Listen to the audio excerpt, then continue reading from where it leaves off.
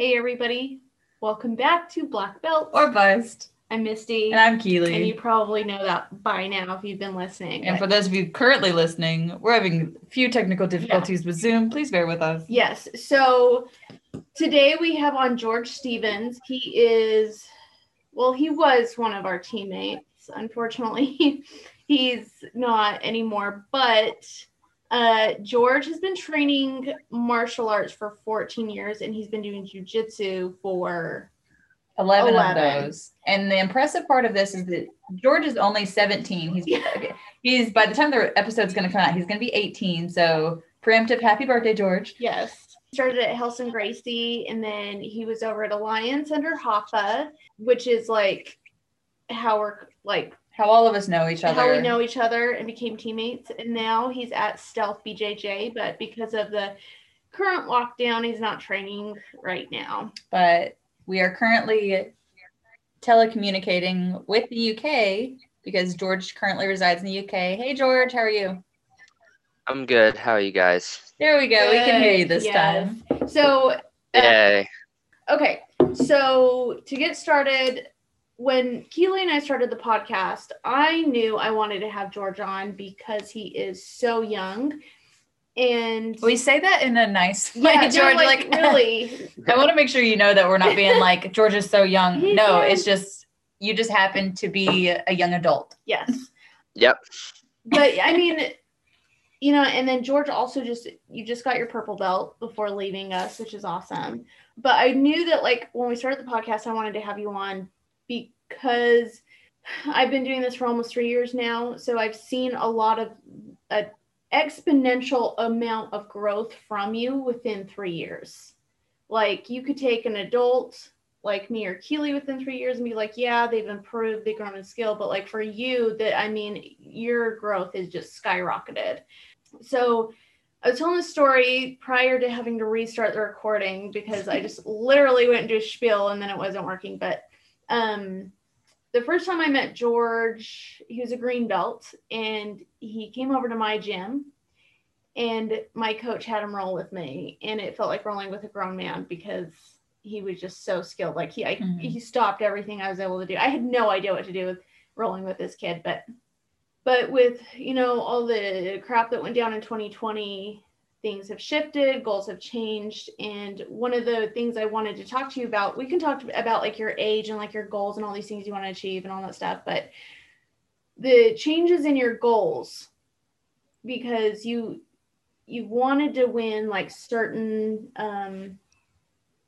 tournaments and, achieve all these things, it's had to adjust. So what did you want to achieve while you were in the US prior to moving to the UK that you may be able to achieve in the future, but may not to right now? Well, my goals haven't changed. It's just the time frame of me being able to achieve them might have changed. So last year, of course, I was still juvenile. So I really wanted to get a juvenile title at the Pans Worlds, something like that. Of course, I was signed up for both of them prior to COVID hitting. I had my flights, everything, tournament, all that booked. Of course, I wanted to win a juvenile title, but everyone knows that the title that matters is Black Belt Worlds. Mm-hmm. But I still want to win, of course, a major title every belt. Blue belt is sadly gone.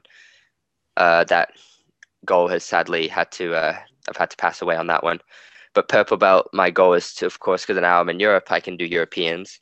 Mm-hmm. And then, of course, whenever the Pans and Worlds happens, I'd love to be able to travel back and compete in them as an adult purple belt.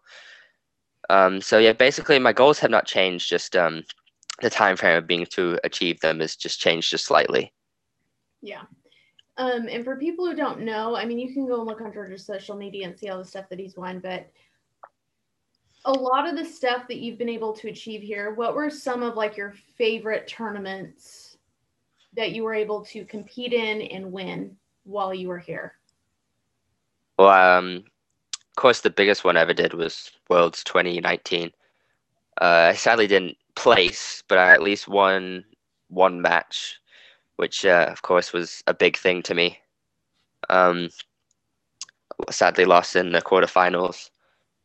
I won Atlanta Open double gold this year, which of course was a big thing for. Oh, sorry, not this year, last year.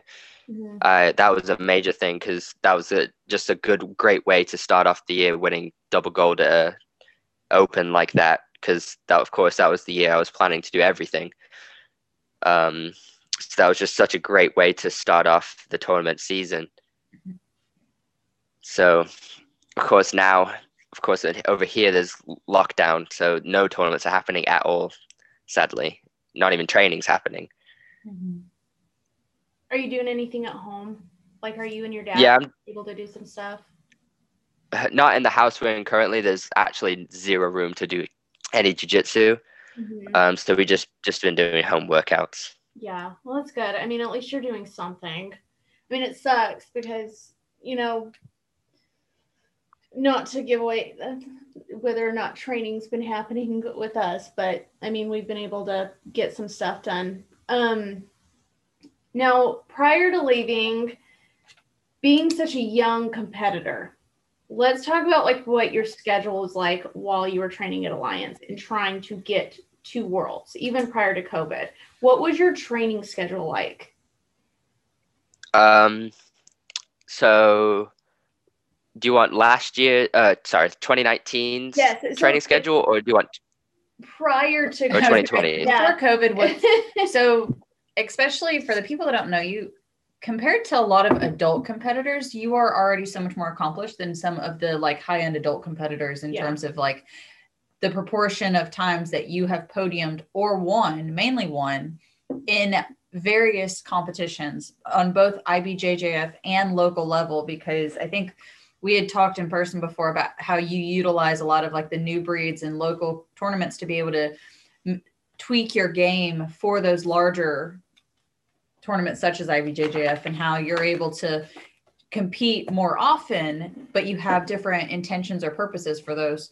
And so you not only train a lot, but you travel to be able to cross train, and you help with kids class. Whenever you were here, you were helping Logan and Hoffa with classes, you know. So just before shutdown, what was a normal schedule for you like in terms of being able to balance your personal training as well as helping other people?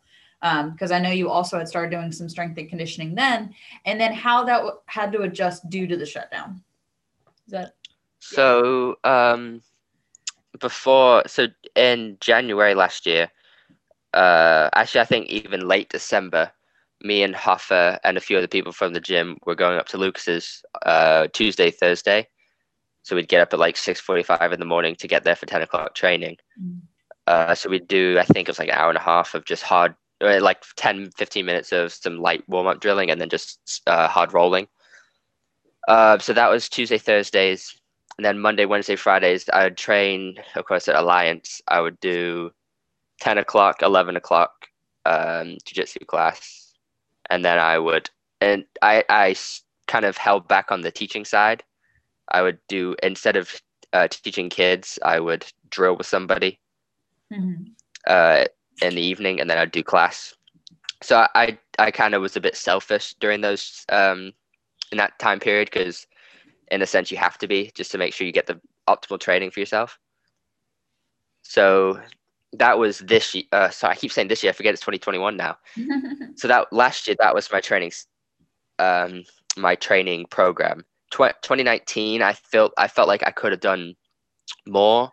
At the time, I thought I was doing enough, but now looking back on it, yes, I was pushing myself. Hoffa was pushing me, but I felt like I could have done just that bit more to help make myself have the best opportunity for Worlds. So that's why last year I really thought that was my year. If I could just keep doing what I was doing, I really thought I had a great chance of podiuming, even winning at Panzer Worlds. That's why I was so upset that everything got shut. Do you feel like this has allowed you to really mature in terms of how you approach jiu-jitsu training because of all of this, where you figured out what you do and don't need, or the kind, like you said, how you're balancing teaching classes versus taking classes or drilling with somebody, or kind of doing your own thing to get specifically what you need for competition? So do you feel like even during the shutdown, that's given you an opportunity where, for example, you can focus more on getting some work in with Lucas Lepre because he's pushing you to that higher level, like you yourself, Hoffa, and Logan, before you had to make the move? I think I learnt that during lockdown, actually. Because I was training with Connor DeAngelis and Hoffa and Logan. That was my main training partners. We just stuck to a little bubble. Yeah, they especially Connor, because I don't know if you guys really know him, but he is a very deep thinker. He's very methodical with his jiu-jitsu training. He taught me how to drill correctly, really, and how to optimize your drilling sessions to make sure you get the best out of it. So he really made my mind's gears turn and twist to make sure that when I'm drilling stuff that I need to, of course, stuff that I need to, and how I'm going to make myself better, and I can correct myself in a sense. Okay. So he really taught me how to drill correctly. So basically the way he showed me is if you do that way for 30 minutes, it's better than drilling just random stuff for an hour, if that makes sense. Yeah, yes. It really does. Yeah, so he really, really assisted me on how to just up my personal level of training in a sense. So especially right before your move, how some of the local gyms were opening back up, but the competitions weren't happening at the level at which we wanted them to. How did that impact your training, knowing that you were about to leave? In terms of, was it try to go out and get as much training as possible, regardless of if you felt just like tired and beat up because you were like, I may not get this opportunity again, I'm going to do this before we leave? Or was it you just kept to your same schedule right up until you left?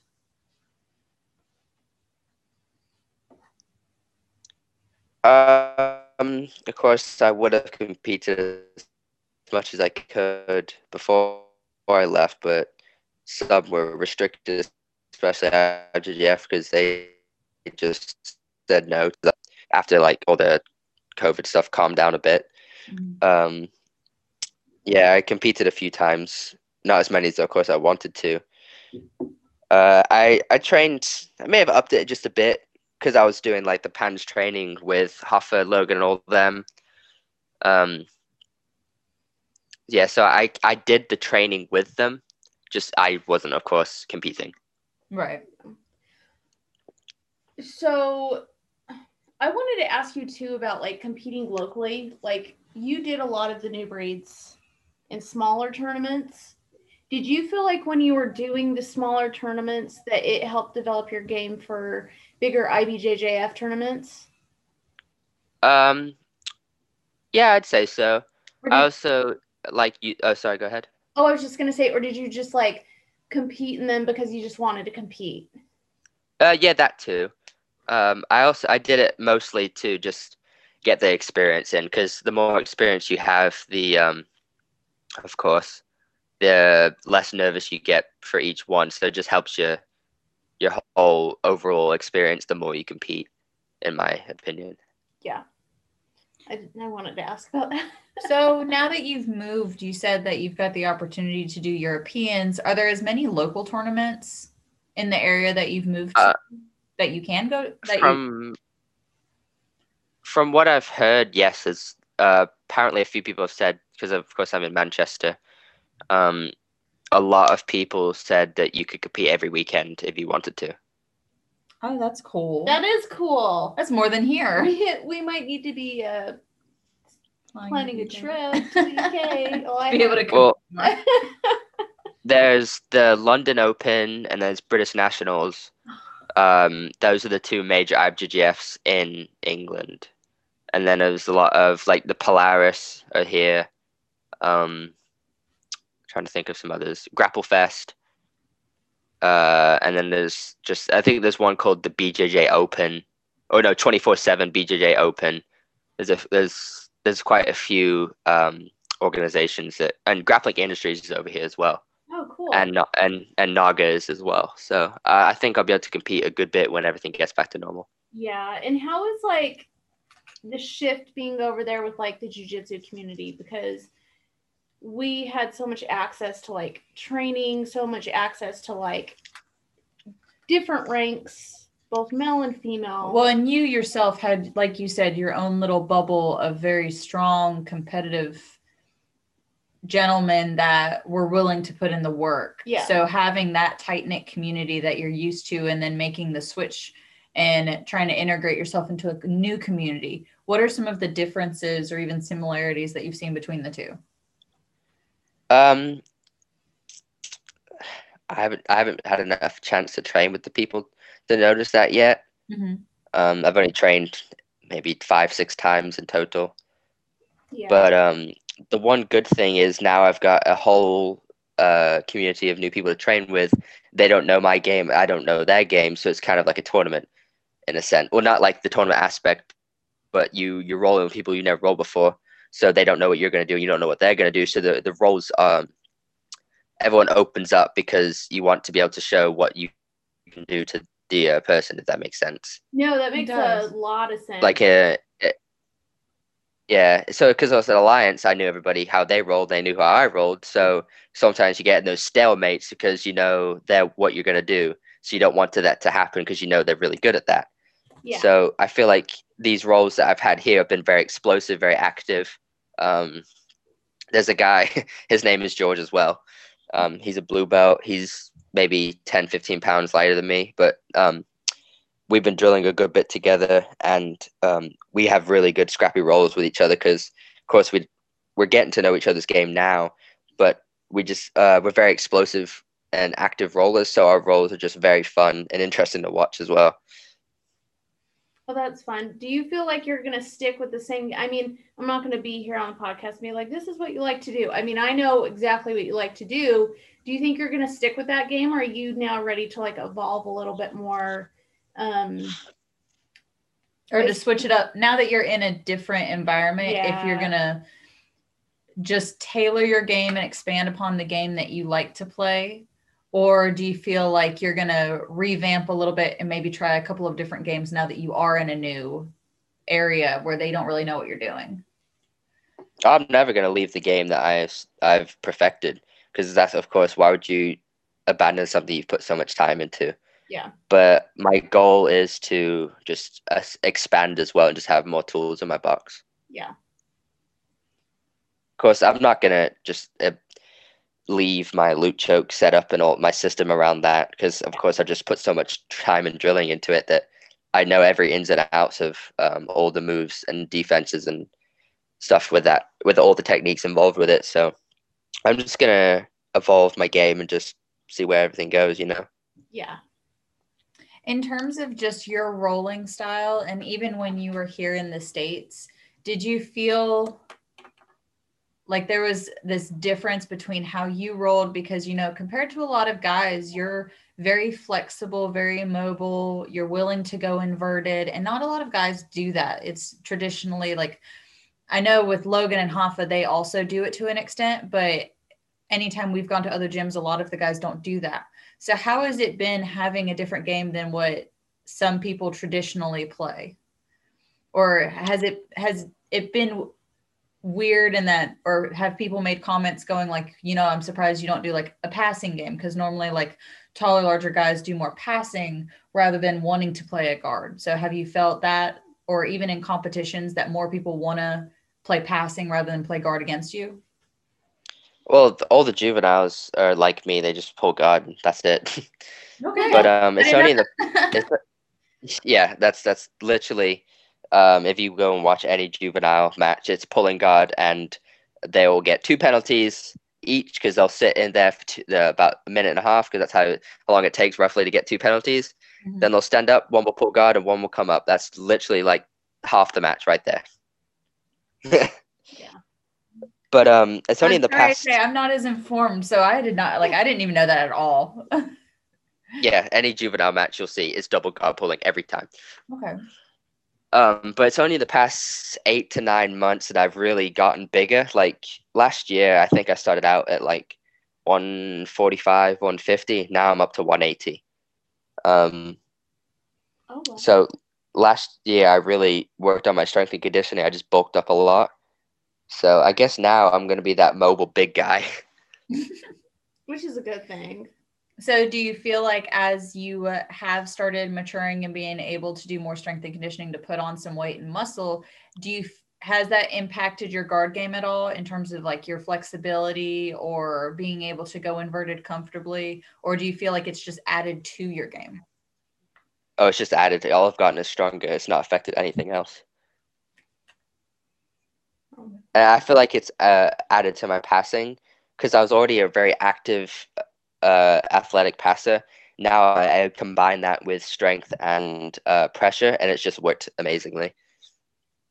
That's always good. I know so many people that they kind of tail off from jiu-jitsu and focus on strength and conditioning. And then once they come back, they're kind of awkward because it's not like they did things at the same time. Like you were constantly training jiu-jitsu and then you added strength and conditioning for jiu-jitsu. Whereas some people try to do like one or the other rather than trying to do both at the same time. So then by the time they come back after bulking up, they feel like a little awkward. They're like, I can't move my body the same way. I may not just play the guard. I know part of it could be mental, but it seems like sometimes they think that there's like a physical limitation. Yeah.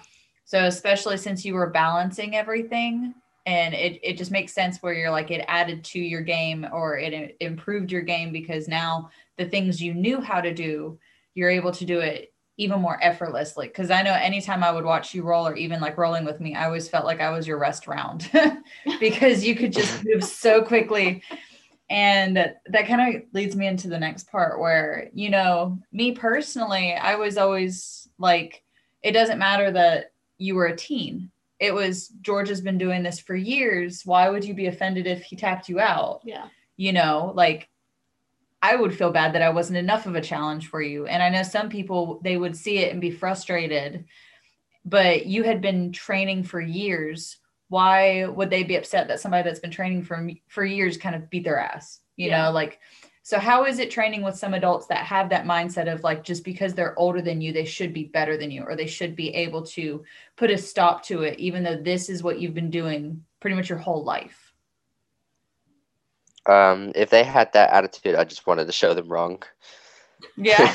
that was my main goal. I definitely have done that a few times, and I found it very amusing.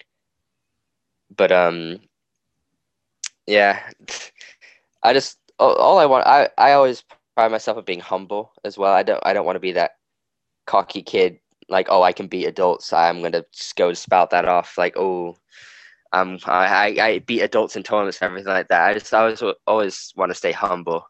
But yeah, that did put a little smile on my face, beating up adults, and I could tell that they didn't like it. Do you feel like you get that often, or it's one of those, the couple of times somebody's come in the gym, just, you know, like you, in a way, subtly beat it out of them, and then you really don't have that issue again, and or the person who was the issue just doesn't roll with you again? Or do you feel like it's kind of a frequent thing where you're constantly having to deal with it? I've had it a few times where they just won't roll with me anymore. And then I've had a few times it's just that first roll that they like one or two rolls, and then they're over it. They're like, oh, I accept it now. Mm-hmm. But yeah, that's pretty much it. If they don't accept it, that means they have too big of an ego. But I feel like now I'm older and bigger, it's not of a big deal. Because like when I was younger and smaller, I guess it made them feel a bit worse. But now I'm almost 18 and upping up. I'm a purple belt as well now, and I'm upping 180 pounds. It's not as a big deal. So do you feel like you got it more when you were still like green and orange belt and they automatically categorized you as just a young teen rather than somebody that could have a lot of skill to be able to, you know, add value to their game? Because some people are like, oh, they're just this age and this belt, and they kind of blow them off. You know, did you feel, especially before you became even a blue belt, that happened a lot more then? Or they didn't take you as Yeah, definitely. Yeah. I definitely felt like I gained a bit more respect from a lot of people when I got my blue belt. So do you feel like, especially since you personally went through that when you work with teens or when you see teens or something in competition, that you either like approach training with them a little bit differently? What do you mean by that? And well, like teens either in the gym that you're working at or, interacting with, do you feel like you're more likely to take them a little bit more seriously or pair up with them because you know what it was like for you at that age? In a sense, yeah. I'm sure Misty, I don't know if you, Keely, know, but you know Alex, right? Yeah.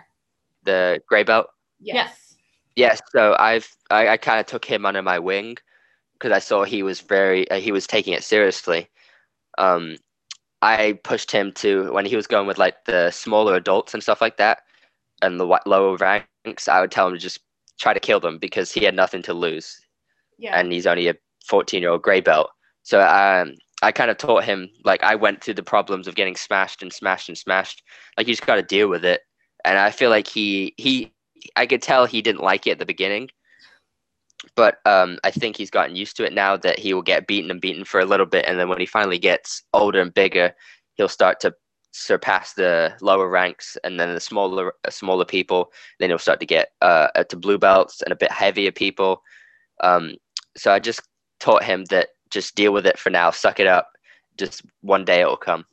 So do you think that it's beneficial for the teens who are having to be in kids class, so you haven't quite transitioned over to adult class? Do you think it's beneficial for those teens to come into adult class and just like, I don't want to say get their butts kicked because you don't want adults beating up children, obviously, but like, do you think it's beneficial for those kids to come, or those teens to come in and get pushed by the adults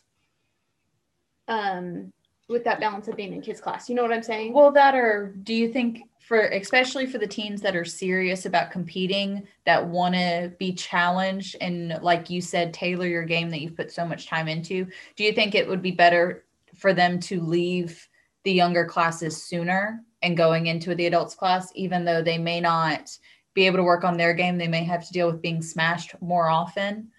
Or do you think that they should balance between, staying in some of the younger classes and adults class so that they can not only be smashed and deal with somebody a little bit bigger, but also still have the opportunity to work their A game with the younger students?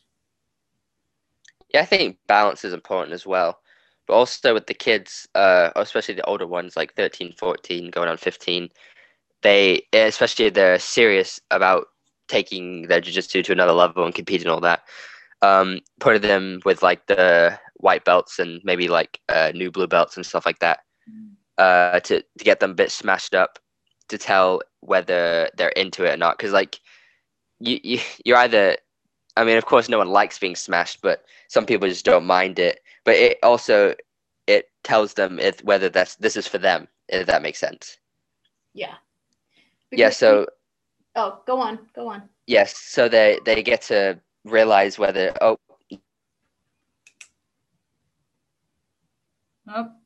You cut out. Hold on, George. You cut out. Okay. I lost you there. We'll be back. Can you hear me now? Yeah. Okay. Go on with what you were saying. I think I was at so they get beaten up and they either say, oh, I don't like this, I'm going to stop doing it, or, oh, I don't like this, so I'm going to get better. Yeah, I think that's a really good point because we have a few teens at our gym and I want to kind of push them over into adult class a little bit more because they do want to compete, and it's figuring out the seriousness. Like if you are a teen and you're like, I want to be a black belt world champion one day, then you should start making that transition to adult class. But some of those teens, I want them to start transitioning into adult class also so the adults can have a better interaction with smaller people and people whose technique isn't like 100%. You know what I mean? Like the patience and the balance. Yeah. I get what you mean. A lot of adults aren't good at rolling. A lot of adults aren't good at rolling with smaller, younger people or even women. Yeah. And like for me, because I think you've had that balance between training with like the kids being a kid and then training with adults and getting your butt kicked by adults. And now you're the one who's beating up adult men, right? Having that transition or that perspective. So if you were to give advice to, let's say, a teenager or someone who's teaching kids class, what advice would you give them on helping the kids transition over to adult class or to start competing? Well, if they want to compete, you just have to straight up ask them if that's something that they're interested in. That's what I found. But if you want them to, of course, yeah, that kind of tailors into each other. Because if they want to compete, you should then. I feel like that should be the first question. If they want to compete, and then you can tailor into like, hey, if you want to compete, I think you should come do this class because I think it will help develop your game further and further. If not, stay in the kids class. Just see where you're at for now, and then if it's something you want to do in the future, then you can, of course, transition. Okay. So, oh, sorry, because I was going to say, like, my follow-up with that is also, if let's say you do have a teen, let's say like a 13-year-old like Alex, right? Let's say they know they want to compete and they know they want to have really good jiu-jitsu. What advice would you give the other people in the gym to help that person? I feel like for the kids, they need to roll with smaller women. Maybe at most a blue belt, and then like not really brand new white belts. Maybe depends on how they roll. Like if they roll like spazzes or, but like the smaller people, like 150 and below, preferably. I feel like they should roll with them because if they can handle rolling with some of them, they'll be fine with kids their age. Yeah. So what was it like for you? Like when did you kind of make the switch from doing more of the kids classes, transitioning in and then going full-time adults class? Like what was that experience like for you? Because I know one thing we're worried about with some of the teens is they want to stay in certain classes because their friends are there. We know that they've got the potential to compete, that they could really amp up their training, but the fear is leaving their friends behind. So did you have an experience like that? Or was it jiu-jitsu was you happen to have friends, but you were focused more on like, I'm going to make this transition at this point? Well, when I started out at the Helsing Gracie gym, it was a kids class. And it was like 3 kids in it. And then those other 2 kids just left, so they just let me do the adult class. So I was there for like 2 years, and I was just doing the adult class there. And then when I switched to Alliance, Hoffa and Chad just said that I could come straight to the adult class anyway, because of how long I was already in the adults. They didn't want me to put me in with kids because I was already been in the adults class for so long. So I never really had that problem because I never had to fully switch, if that makes sense. Yeah. But I kind of like did help when I was younger at Alliance. Like I was there if I needed it, but I'd also like, if like a new kid came in, I would be their partner. Mm-hmm. So I never really had to experience that firsthand. So I can't really answer that in a way. Well, you have another perspective then, because since you had already switched over to the adults class, did you ever have a circumstance where you were like somebody older than you was in the kids class and then you're in the adults class? Did you ever have a time like that? No, I don't think so. I think I was the oldest there as a kid. Okay. Yeah, I think I was older like by a year or 2. Okay. So in terms of, some of the kids and teens coming into the adult class and, they kind of stick in the corner by the wall, what advice would you give for some of us adults in order to kind of approach them? I know sometimes it's like, hey, I'm so-and-so. If you need any help, ask, but it seems like they're still just scared or like they're standoffish. Even once we've introduced ourselves and we're like, hey, you can work with us, it seems very much like no. Well, like how do you think it's best to connect with them to like be like, you can work with us, it's okay? I feel like it's always best if there's 2 kids in there. Of course, being the only kid in the adult class is very scary. If there's 2, you can approach both of them, I think, and just be like, hey, if you guys need help, we're here. You guys can work with us as well. Stuff like that. The thing is that even before I started jiu-jitsu, I was in the adult class with like the Muay Thai and stuff like that, and the MMA side. So I've always been around adults, so I've not been scared to work with adults or drill with them or be around them. So I never really had that problem, because I've just been around them for so long. So for the so for the kids, I just feel like you just gotta throw them in or just slowly work their confidence up, I think.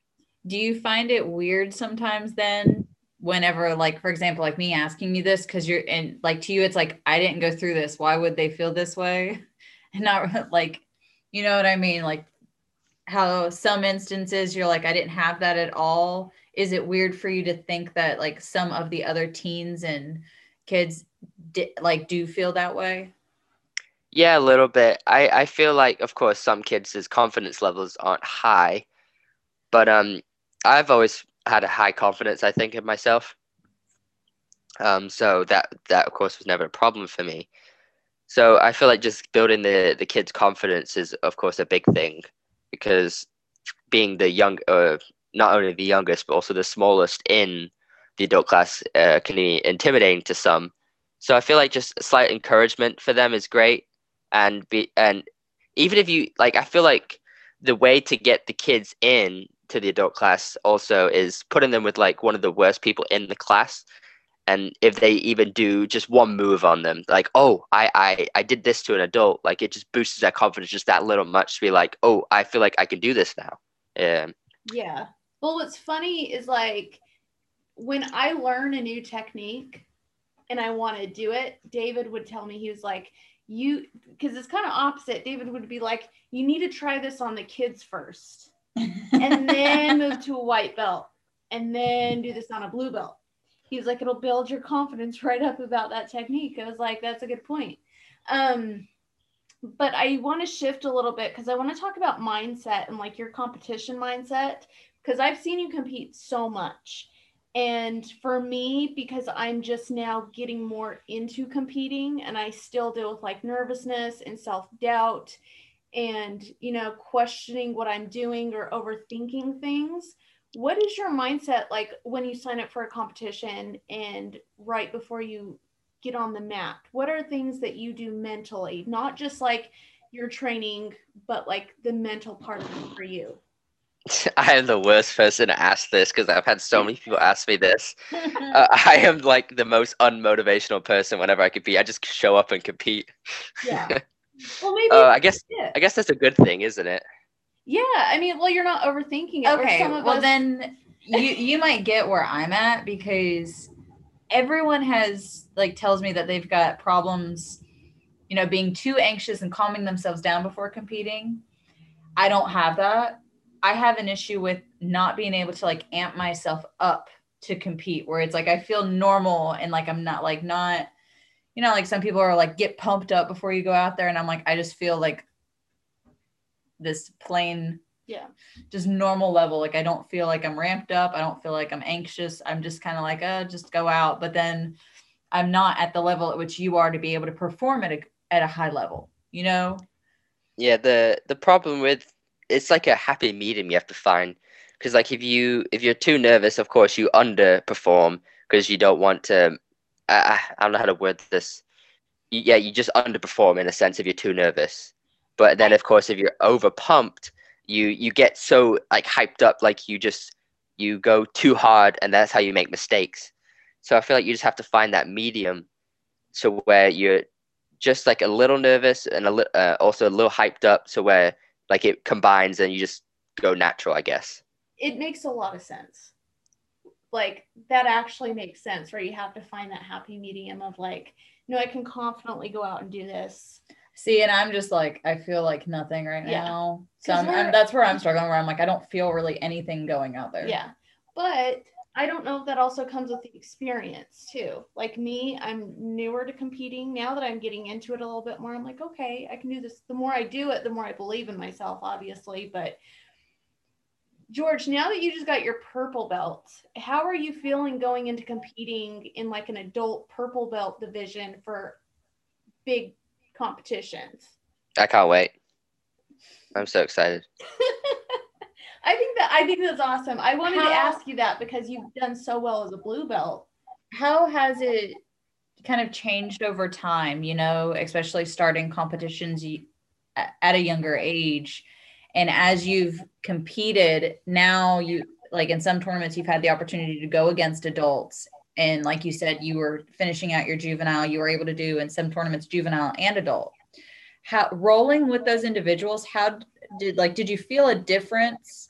I mean, I know you ended up at the top of the podium most of the times, but in terms of their approach, did it seem like the juveniles actually had their gameness together a little bit more, the ones that were serious about competing, compared to some of the adults that were just going out there, or vice versa? Like, did you feel like one had maybe more of a game plan or committed to a plan more than the other?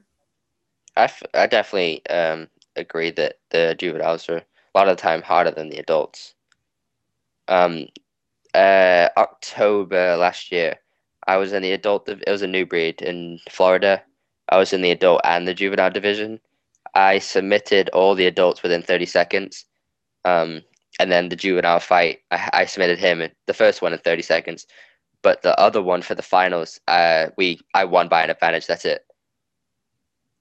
So the difference between juvenile and most of the time, at least, is insane.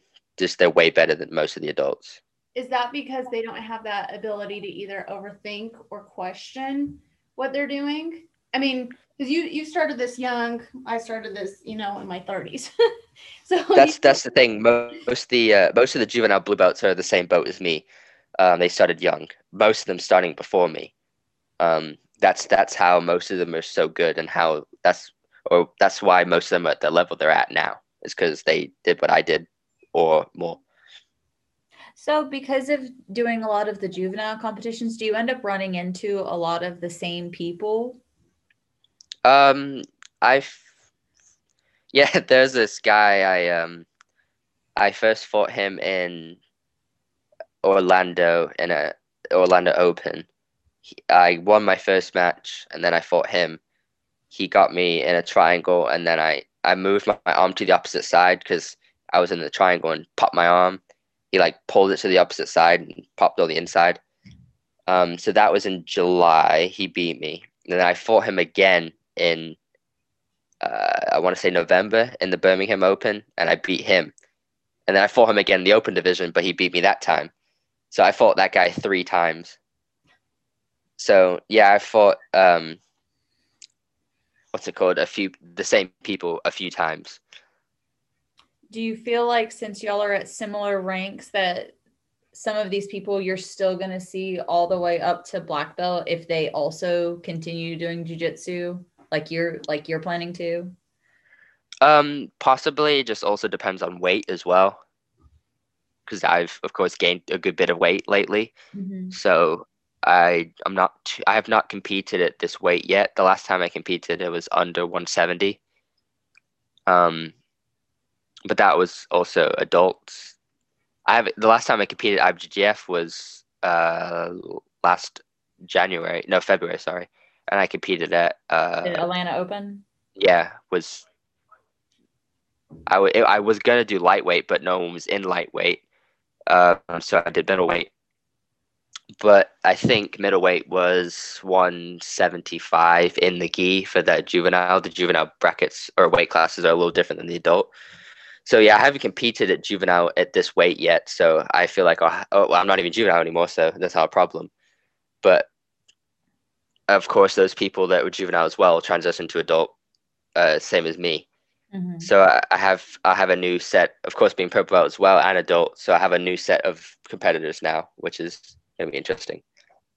So how much of a weight difference going from juvenile to adult did you have the same kind of 10-pound weight brackets, or have they changed since becoming an adult? Do you feel like there's different bigger weight jumps now that you're an adult? No, for IBJJF, the juvenile, the only difference between the juvenile and the adult bracket weight classes is that Rooster starts at 100 instead of 115. So they're set back a bit. They're the same weight gap. They're just set back differently, if that makes sense. Okay. Yeah. So even going into this, it's not like you're making a 1 or 2 weight class jump going into adults. It's just shifted just slightly. The only thing that's changed is the name. Okay. Yeah. Oh, yeah. Because I competed in New Breeds. I think my weight class was middleweight, and now I'm an adult for IBJJF. My weight class is 182 in the gi. That's middleweight. So pretty much the same thing. Okay. It's crazy to me to hear that like 185 is middleweight. Like it just blows my mind for some things because it's like that sounds heavy.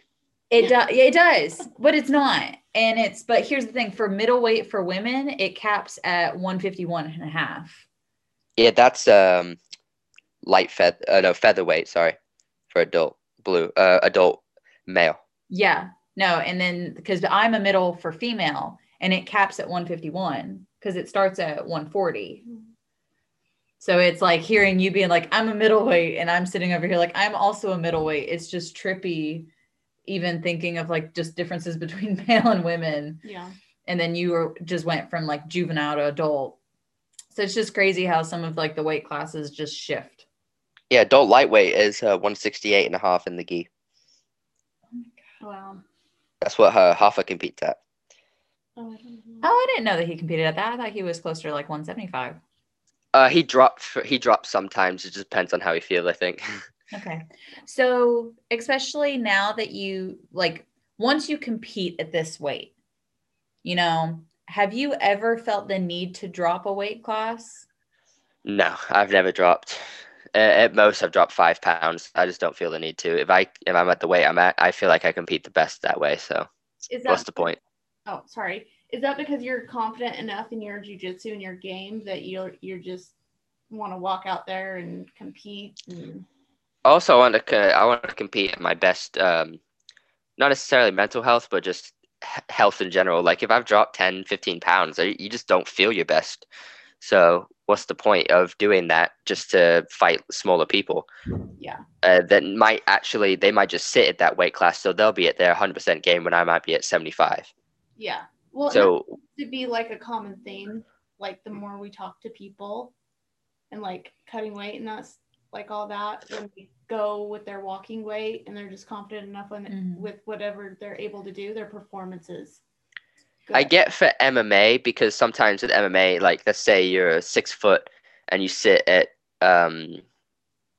200, but you want to drop because when you're taller and heavy, sometimes those if you're heavy and you don't want to go against those really solid guys, so you want to drop just to go against people that would be necessarily the same size as you, if that makes sense. Yeah. It does. So MMA weight cuts are way different. Jiu-jitsu, I feel like you can just get away with not having to cut. Yeah. Well, and then it's also kind of like the availability of opponents. I feel like for MMA, you make your body work to be able to get a match. Whereas for Jiu-Jitsu, there are matches, you just figure it out. I know for women, it's a little bit different because we don't have as many female competitors in a bracket. Because like in normal, there's so many. Like the largest bracket I've ever had has been 8 people. The largest bracket I had was 33. That was my next question. So what is an average size bracket for you? I've had little as 1 to 33, of course, but normally it varies between like 3 to 7 or 8. Okay. And is that more when you do like the local tournaments or when you do the IBJJF? IBJJF, the most I've ever had was 10, and that was Worlds. And then I've had some opens where it's just been me and another guy. And then I've had other opens with 9, 5, 2. I can't even give an average number. It just varies so differently. So based off of all of the different locations that you have done, let's just focus maybe like IBJJF or New Breed or something like that. Where has been kind of the most successful location you found to have a lot of matches or to have top quality matches? That's another hard one as well, because I've done the Atlanta Open 5 times now. Yeah, something like that. My first Atlanta Open, I was a green belt. I had 2 kids. My second Atlanta Open, I had 2 kids. And then next time I did it, I was a juvenile. I did 9 people in my bracket. that was in the beginning of the year, and then of course they do 2 a year. The one at the end of the year, I had like 5, and then of course the one 2020 beginning of the year, I had 2 other people. So it just varies really. It's so hard to give an average number. So especially for some of the tournaments where you don't have as many matches, are you more likely to do absolute, or is absolute like if you are able to, you always do it, or is it? Oh yeah. Okay. I did absolute, of course, this year. I keep saying, forget it's New Year now. I did it last year. In 2019, I think I did the absolute. I wish I did it more. I did it like 3 or 4 times in the IBJJFs. I wish I really did it more. I think I did like only 2 or 3 tournaments I didn't do it. I wish I did all of them, to be honest. Do you feel like you're going to enjoy doing absolute a lot more now that you've put on muscle and some weight? Oh yeah, I can't wait to do it. And the thing is with the juvenile absolute, say cap it, it's split between lightweight and under, and then middleweight and above for juvenile. Yeah. So they have a 155, I think, ish, and below, and then above. So it's not a technical absolute, if it makes sense. Adult absolute, you could be 110 fighting a 220. Yeah, I think there's a couple of AGF tournaments that they're doing that now, where it's kind of like split absolute. So it's like you're kind of clustered to weight classes closer to you, rather than like the 100-pound person going up against the 250-pound person. Yeah. Like, in a way, I get it, but also the stigma of being a 110-pound person fighting a 200-pound and you win, like that's just insane. It's cool. Yeah. Do you, especially like being a teen, where when you were smaller, you were putting yourself up against a lot of the bigger guys, that having a lot of that experience and going through that mentally early on, when it comes to absolute, you're like, oh, this was, 2 years ago. This is normal. Yeah, because of course, there's a lot of big guys at Alliance now. I would roll with, I'm just blanking everyone's name now. Because Carl Reed, right? Yeah. He'd come to Alliance every now and then. He's 215, I think. I'd roll with him a lot. He's a big MMA fighter. I'd do fine with him. I'd roll with Frank Jordan and Scott. I think Frank's 185, 190, and then Scott's 200. I'd roll with them and do fine. They're both brown belts, so that of course boosted my confidence for absolute and just rolling with anybody in general. Well, I'm sure rolling with Frank and doing well with Frank is a confidence boost, because he's just a beast in general. Just died. So now that you're like now you're a purple belt and an adult, and now you've got some muscle behind that, do you feel like you've just got so many more opportunities for growth and exploration as soon as lockdown's over and you're able to go out there and compete and train again? Oh yeah, I'm so excited to get back to it. What are you looking forward to the most when lockdown's over? Just train. I just want to train. Okay, so I know I asked a lot of like what I wanted to talk about. Do you have any more questions for George? The biggest thing is, especially like originally being a teen, so many people, I'm trying to figure out how I want to word this, not take advantage, but they underestimate you, especially, maturing your jiu-jitsu game, being able to tolerate other people, and getting to where you are now. Do you miss being underestimated as much as you did, like you were? Because it was, like you said, it was always fun to kind of like put them in their place whenever they were like, oh, you're just a kid, like a small kid. Do you kind of miss those days? A little bit. It was very satisfying.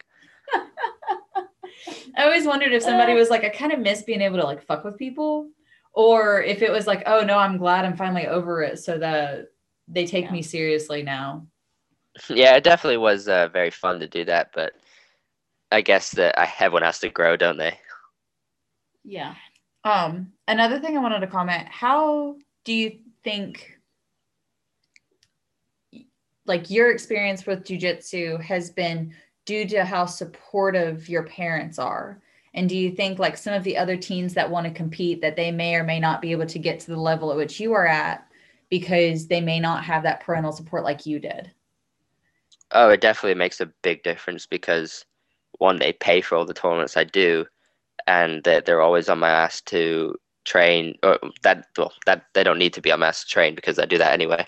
But to make sure I'm sleeping right, eating right, um, making sure I'm doing everything that I need to do, strength conditioning wise, just make sure everything's organized and all that, helping me just with everything in general. So that definitely, the home background will definitely help with a lot of the kids, um, mentally as well, not just physically. But also a counter argument to that, the kids that don't have anything, sometimes that motivates them to do something so they can get out of the situation. So it's kind of like a double-edged sword, if that makes sense. It does. Yeah. But I feel like a complete ass now because I'm like, I know how much your parents have been the backbone of like your growth in the sport. You know, like I didn't even mention like Paul or Joe.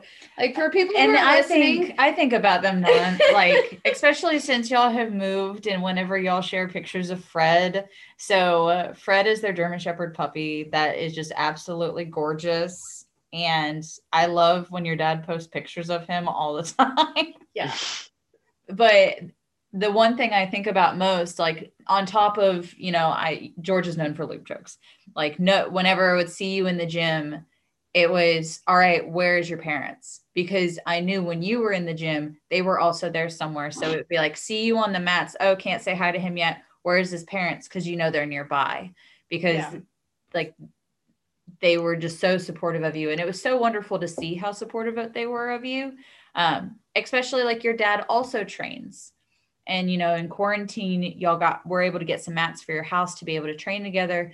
How different do you think it would have been had he not also done jiu-jitsu with you? Because, it's different when a parent does it with you because then they understand a little bit more for your needs or your interests. Do you think that also played a role in you being able to train with certain individuals or train longer or do these things? I don't think him training specifically has affected me, but he pays attention when I'm training. So he tells me this all the time. He gets pissed off with himself because he knows more than he can do. Like whenever he's rolling, he's like, I know I want to do it, but I just can't because I suck. No. He says it all the time. But yeah, I don't think him training specifically has affected me in any way. Yeah, it's always fun to beat up my dad, but him paying attention when we're training has helped me because like if no one's there at tournaments to coach, I have it somewhere in my ear to help. Yeah. What rank is your dad?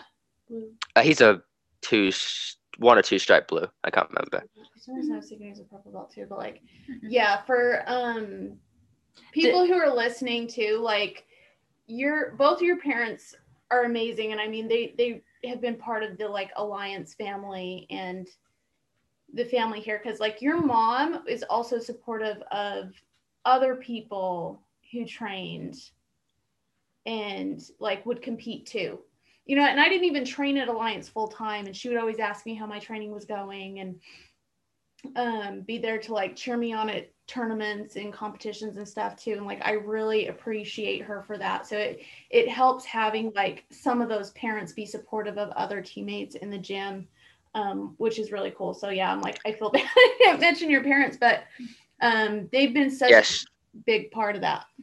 Yeah, she's like team mom, isn't she? Yeah.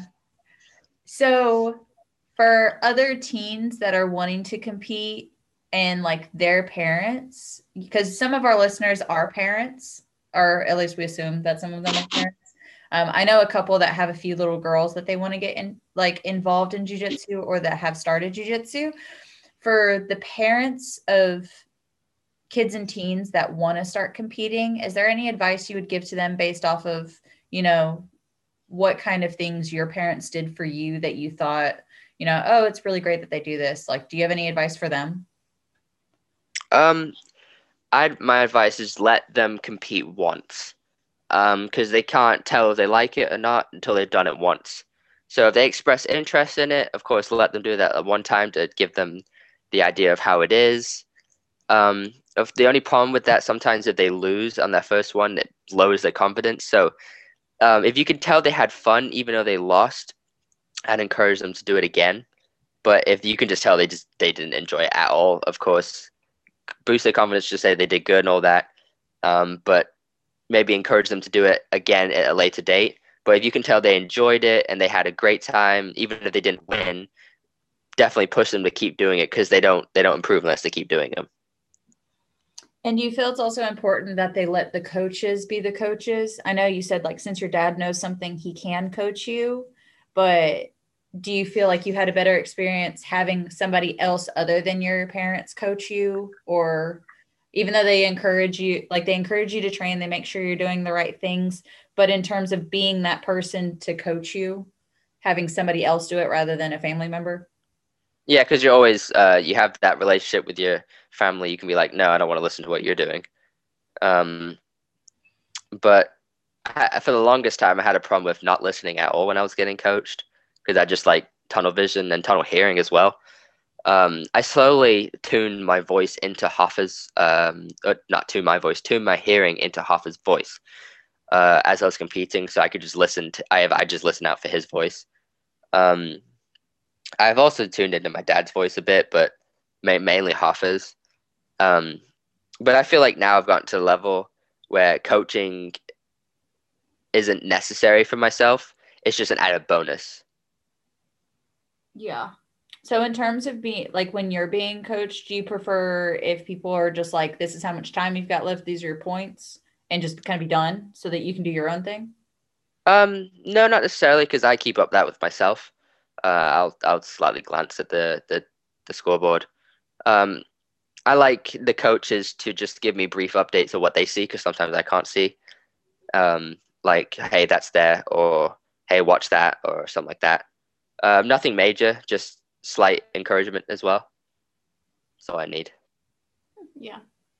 Well, like David's style of coaching is in my opinion, the best. He's not overly rowdy. He's not overly calm. He has that right. He doesn't scream at you. He doesn't whisper. He's got that perfect tone to coach, I think. Yeah, I think David and Hoffa are pretty much two opposite ends of the spectrum when it comes to jiu-jitsu coaching. Hoffa is almost falling over the railing coaching at you. Hoffa needs his in his Brazilian accent, and he's just yelling and cheering, and then David is like, get your underhook, do this, yeah, got this.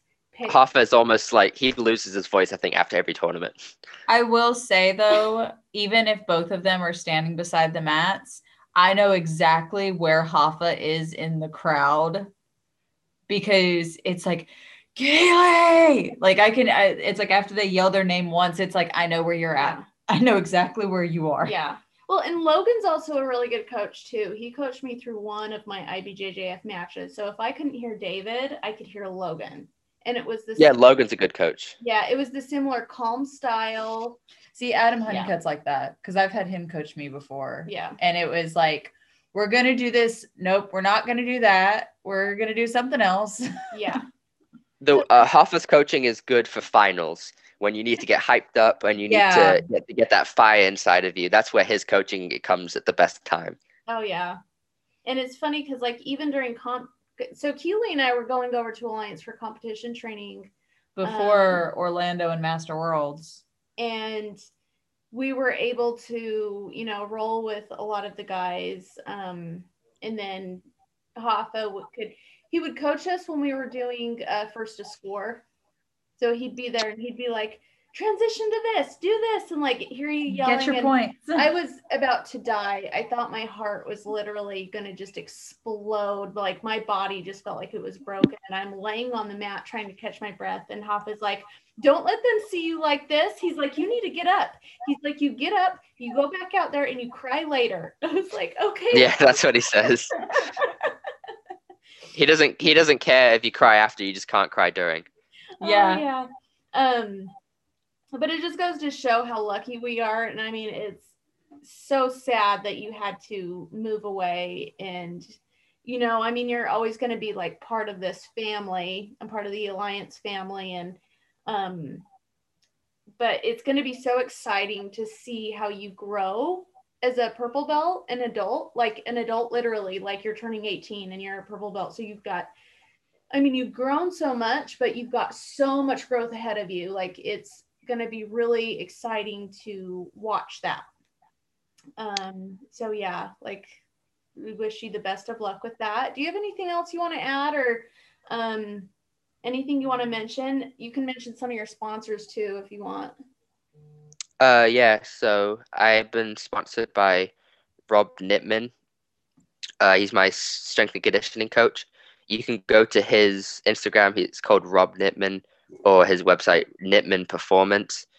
He has his programs all online. You can buy his. He has a special program meant for grappling and jiu-jitsu and all that.